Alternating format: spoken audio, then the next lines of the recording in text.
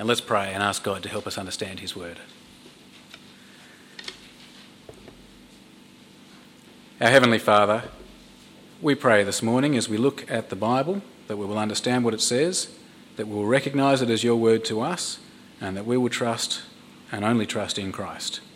Our Father, please help us to know your great promise to all of us, that all of us who call on Jesus' name will be saved. We pray in Jesus' name. Amen. Why is it that most Jewish people don't believe in Jesus? Why don't most Jews believe in Jesus? That's a question I actually get asked a fair bit when I preach from the Old Testament. People say to me, how is it that Jews have got all of this stuff in their own Old Testament that screams out Jesus, and yet they don't believe in him? I guess behind the question are some assumptions. We assume that Jews are people who believe and follow the Old Testament. We assume they're expecting a Messiah. We assume that the Jews have checked out Jesus' claims against the Old Testament evidence, and we assume that they've come to the reasoned conclusion that Jesus isn't the Messiah. We think it's a Christological issue. It's got to do with who Jesus is. But is that true? Is that the real issue? Is that why most Jews aren't Christians? And what does that mean for evangelism? Do you have to be an Old Testament expert before you can evangelise a Jew? Do you have to brush up on your Hebrew?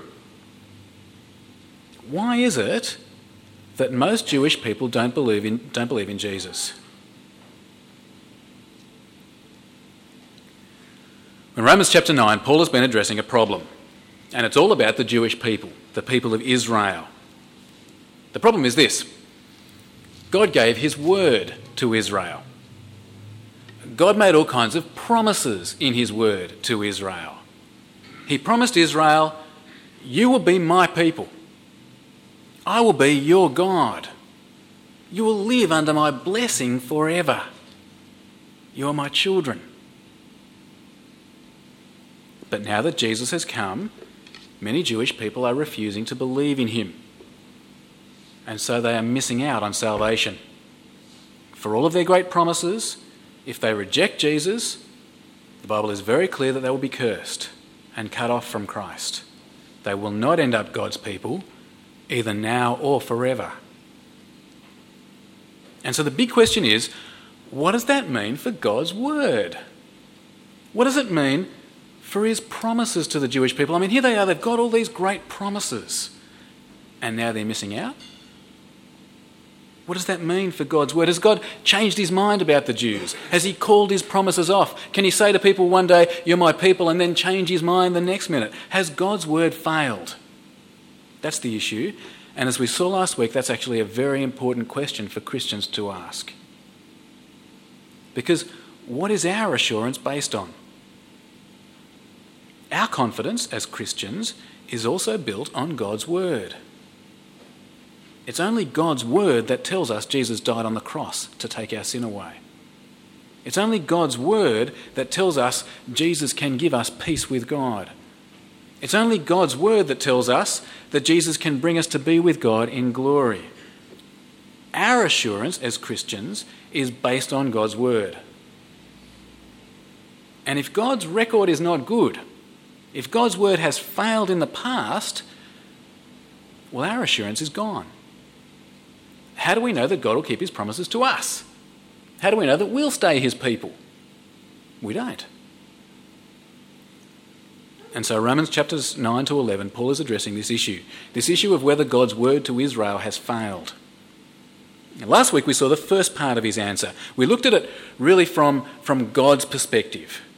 Paul took us through the Old Testament and he showed us from every part of the Old Testament, the law and the prophets, that being a Jew has never been a guarantee of salvation. God has always been a God who chooses his people, and he's never been bound by race. God has always chosen his people by grace. We've seen the God side of the picture. Now what Paul does is he comes in from another angle and he looks at it much more from the human side. And we see why, humanly speaking, so many Jewish people refuse to trust in Jesus. And then we see why not only Jews but also Gentiles can be saved through Jesus. In chapter 9, verse 30, Paul sets up the situation for us. Through Jesus, Gentiles, who were never God's people, who weren't even trying to obey God's law, now get declared righteous. And at the same time, through Jesus, the Jews, who were God's people, who were trying to obey God's law, miss out. That's the strange result of the good news about Jesus. Romans chapter 9 and verse 30. What then shall we say?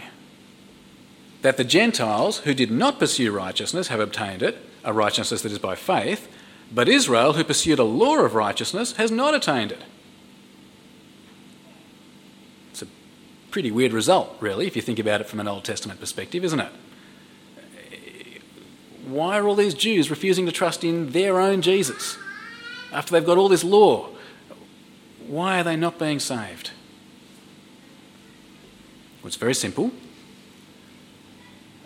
They understood God's law in such a way that they thought they could obtain righteousness by obeying God's law.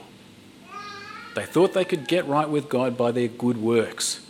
Verse 32, why not? Because they pursued it not by faith, but as if it were by works. And there's the essence of the problem. Israel thought they could be righteous by obeying God's law. They thought they could get right with God through their good works. And so, Paul says, they stumble over Jesus. They stumble over the man who reveals they can't get right with God by their good works. They stumble over the man who says they need to trust in him to be right with God. Halfway through verse 32, they stumbled over the stumbling stone. And that's an Old Testament reference, and Paul sees this whole situation predicted back in the Old Testament. Now, back in the Old Testament, God said that there would be somebody that Israel needed to trust in, this stone, so-called. Whoever trusted in this stone would never be put to shame. But God predicted that people would trip up over this stone. Verse 33.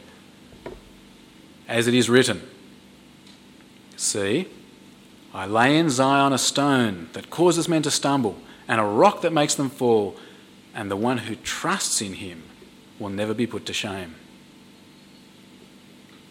That's where Israel have gone wrong in a nutshell. It's not so much about who Jesus is, it's about how you get right with God. Jesus died and rose again so we can be right with God as a free gift. All we need to do is trust in him. But Israel wanted to earn their righteousness. Israel wanted to get right with God by good works, and so they rejected the gift. They stumbled over Jesus. Now, Paul doesn't say this with any pleasure. He's not gloating over his unsaved fellow Israelites. He longs that they'll be saved. He prays that they'll be saved. Chapter 10 and verse 1. Brothers, my heart's desire and prayer to God for the Israelites is that they may be saved. He longs for them to be saved. He prays for them to be saved. But it doesn't mean that they are saved. And Paul goes on again to show us why. They might be zealous, but they're ignorant of God's way of putting people right with himself. They're trying to establish their own righteousness, and so they won't submit to God's way of putting people right. They won't put their trust in Jesus. Verse 2. For I can testify about them that they are zealous for God, but their zeal is not based on knowledge. Since they did not know the righteousness that comes from God and sought to establish their own, they did not submit to God's righteousness. There's a story about some people who were having a picnic near a river. One bloke fell in. As he thrashed about in the water, it was obvious that he couldn't swim. Now, there was a lifesaver up on the shore. One of the men was a qualified lifesaver. And so the others yelled at him, "Quick, dive in and save him!" But the lifesaver didn't dive straight in. He waited. He watched until the bloke stopped thrashing around. Then he dove in and saved him. And later they said, "Why did you do that? Why did you wait? Why didn't you dive straight in?" And he said this. He said, "If I'd jumped straight in, he'd have been strong enough to drown both of us. I had to wait till he was too exhausted to try to save himself." Only when he stopped trying to save himself would he let me save him. That's the problem that Paul says Israel has. They're so busy trying to save themselves, they won't accept God's gift of salvation. They're so busy trying to establish their own righteousness through obeying God's law, they won't submit to God's righteousness in Jesus. But the fact is, the law is finished now. The law has reached its goal. Jesus has come and fulfilled the law perfectly, and so now righteousness comes to those who trust in him. Verse 4, Christ is the end of the law, so that there may be righteousness for everyone who believes. Do you see again what the problem is? It's all about how you get right with God.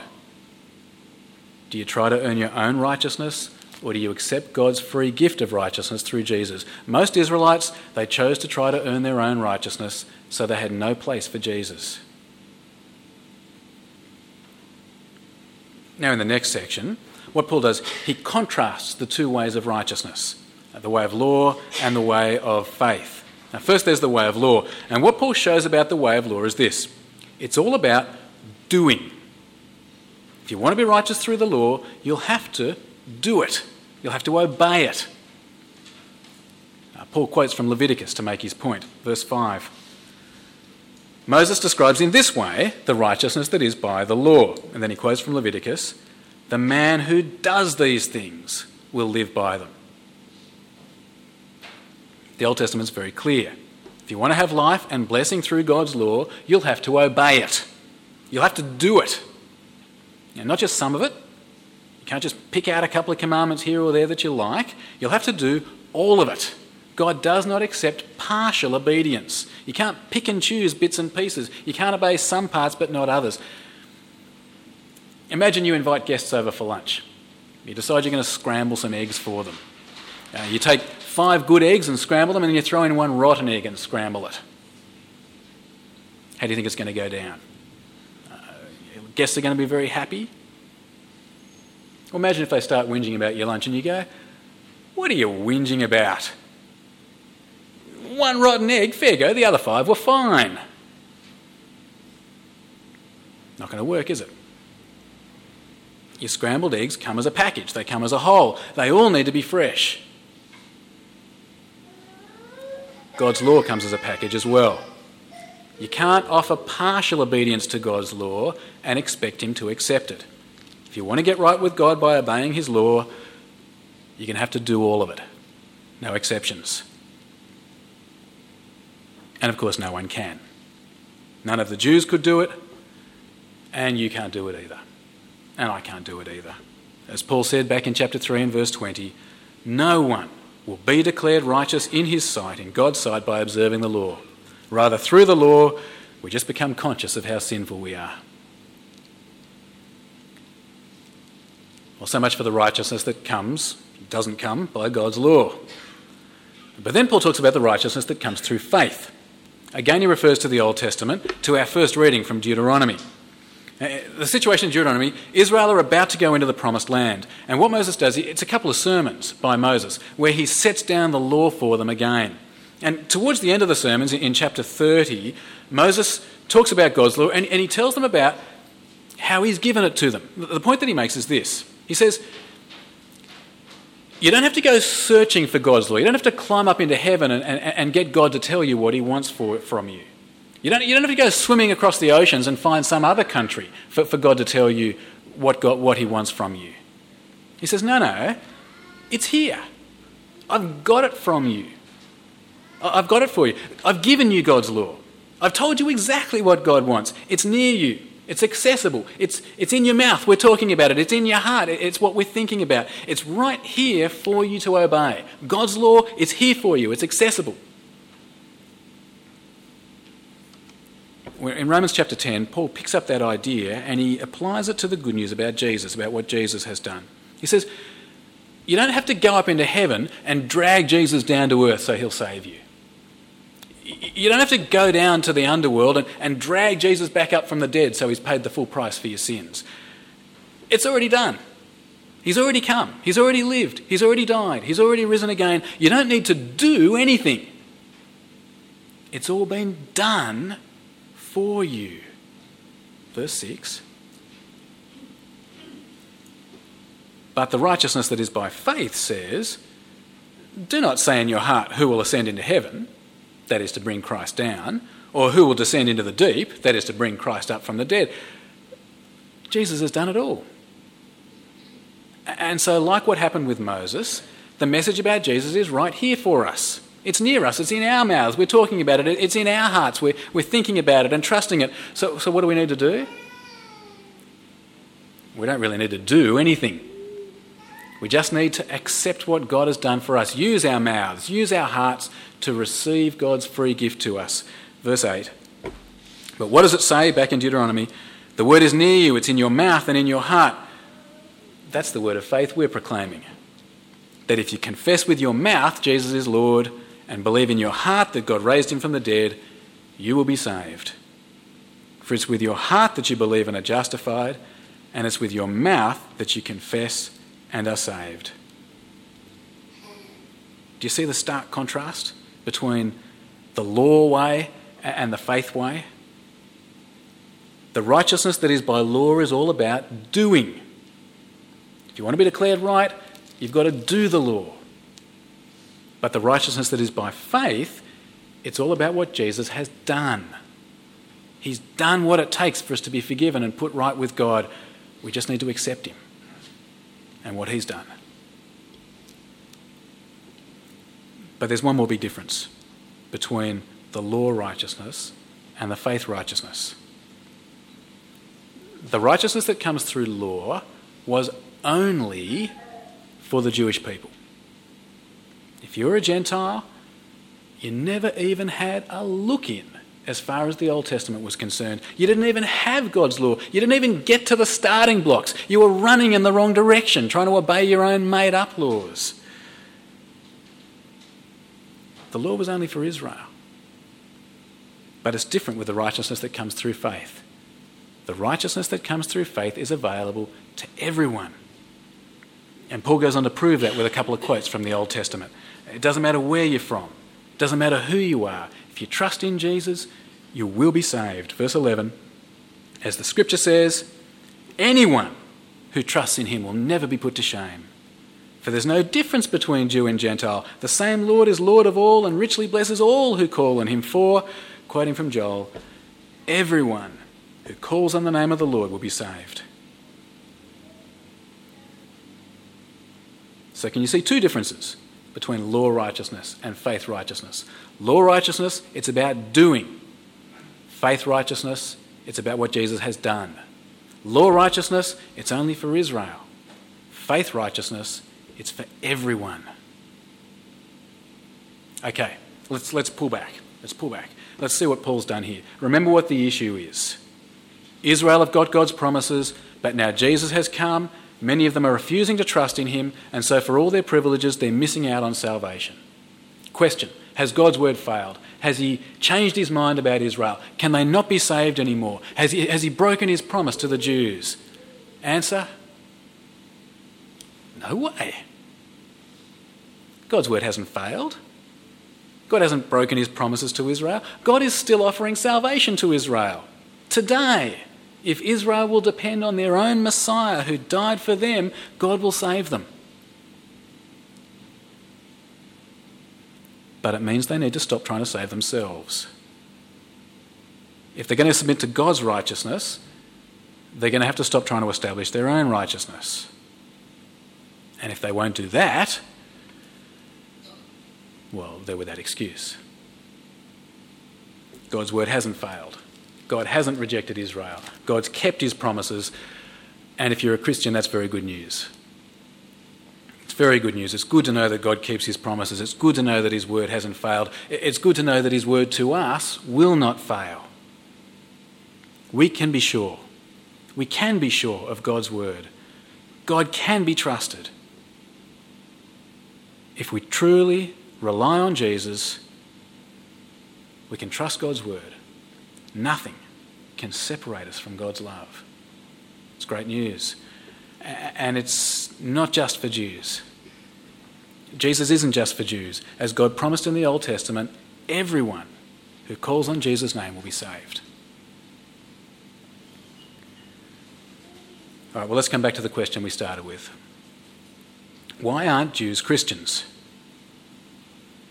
Now, of course, today there are lots of reasons why Jews aren't Christians. There are social and cultural reasons. It's very hard to leave your own community. There are historical reasons. There's a long history of terrible behaviour by Christians towards Jews. And for a small minority, there are theological reasons. There are a few Jews, you'll probably never meet one, but there are a few Jews who have read their Bible and have concluded that Jesus is not in fact the Messiah. But the fact is they are a tiny, tiny minority. Many of you would remember Martin Pakula. Martin recently wrote an article about evangelism to Jews, and let me quote what he says. The Christian stereotype of a Jew as being one who knows their Old Testament better than we do, who believes in God and who is waiting for the Messiah, does not fit with reality. I have rarely met a Jewish person who fits this definition. Most Jews are average pagans. Your Jewish friend who fits the pagan mould is not an aberration, they're the norm.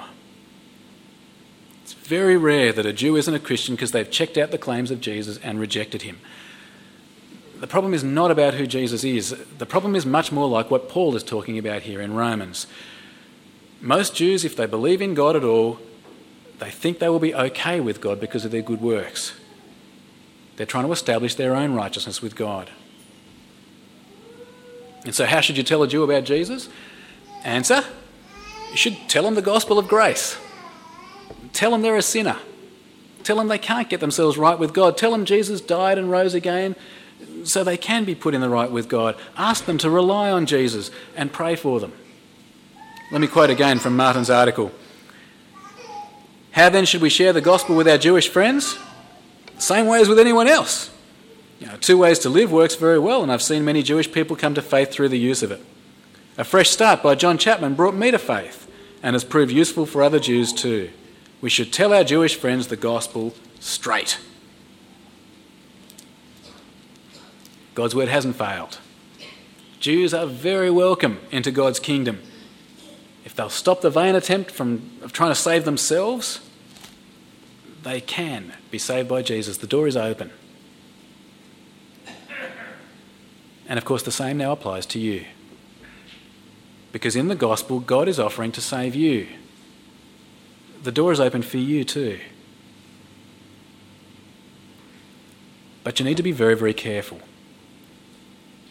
You need to be careful that you don't make the same mistake Israel made. Because it's not just Jews who try to earn salvation by their works, is it? It's a disease that is common to all humanity. It's what the average Aussie thinks. They hope God will accept them into heaven because they've lived a good life. It's what far too many Presbyterians think. Let me be as clear as I possibly can here. Trying to earn your way into heaven is the greatest enemy to becoming a true Christian that there is. It's not about your sin. It's not about whether you've not done enough study. The greatest enemy to you becoming a Christian is you thinking that you can be good enough to get into heaven, is you relying on your good works. That's enemy number one. Why is it enemy number one? One, because you are wrong. You cannot earn your way into heaven. And two, because as long as you are trying to earn your way into heaven, you will not accept God's free gift in Jesus. You can't have it both ways. You can't accept salvation as a free gift from Jesus and try to earn it at the same time. It's either a gift or it's earned. You've got to choose one way or the other. You can't have it both ways. Friends, the door is open for you here today. You can be right with God. You can have a place in heaven. Jew, Gentile, doesn't matter who you are. But you've got to be trusting in the right person. Don't trust in you. Trust in Jesus. Submit to him as Lord. Trust trust in your heart that he has been raised from the dead for your justification. And then know this great news. Know God's promise that has not failed, God's promise that will not fail. Know God's promise to you if you're trusting in Jesus. Everyone who calls on the name of Jesus will be saved. Let's pray together.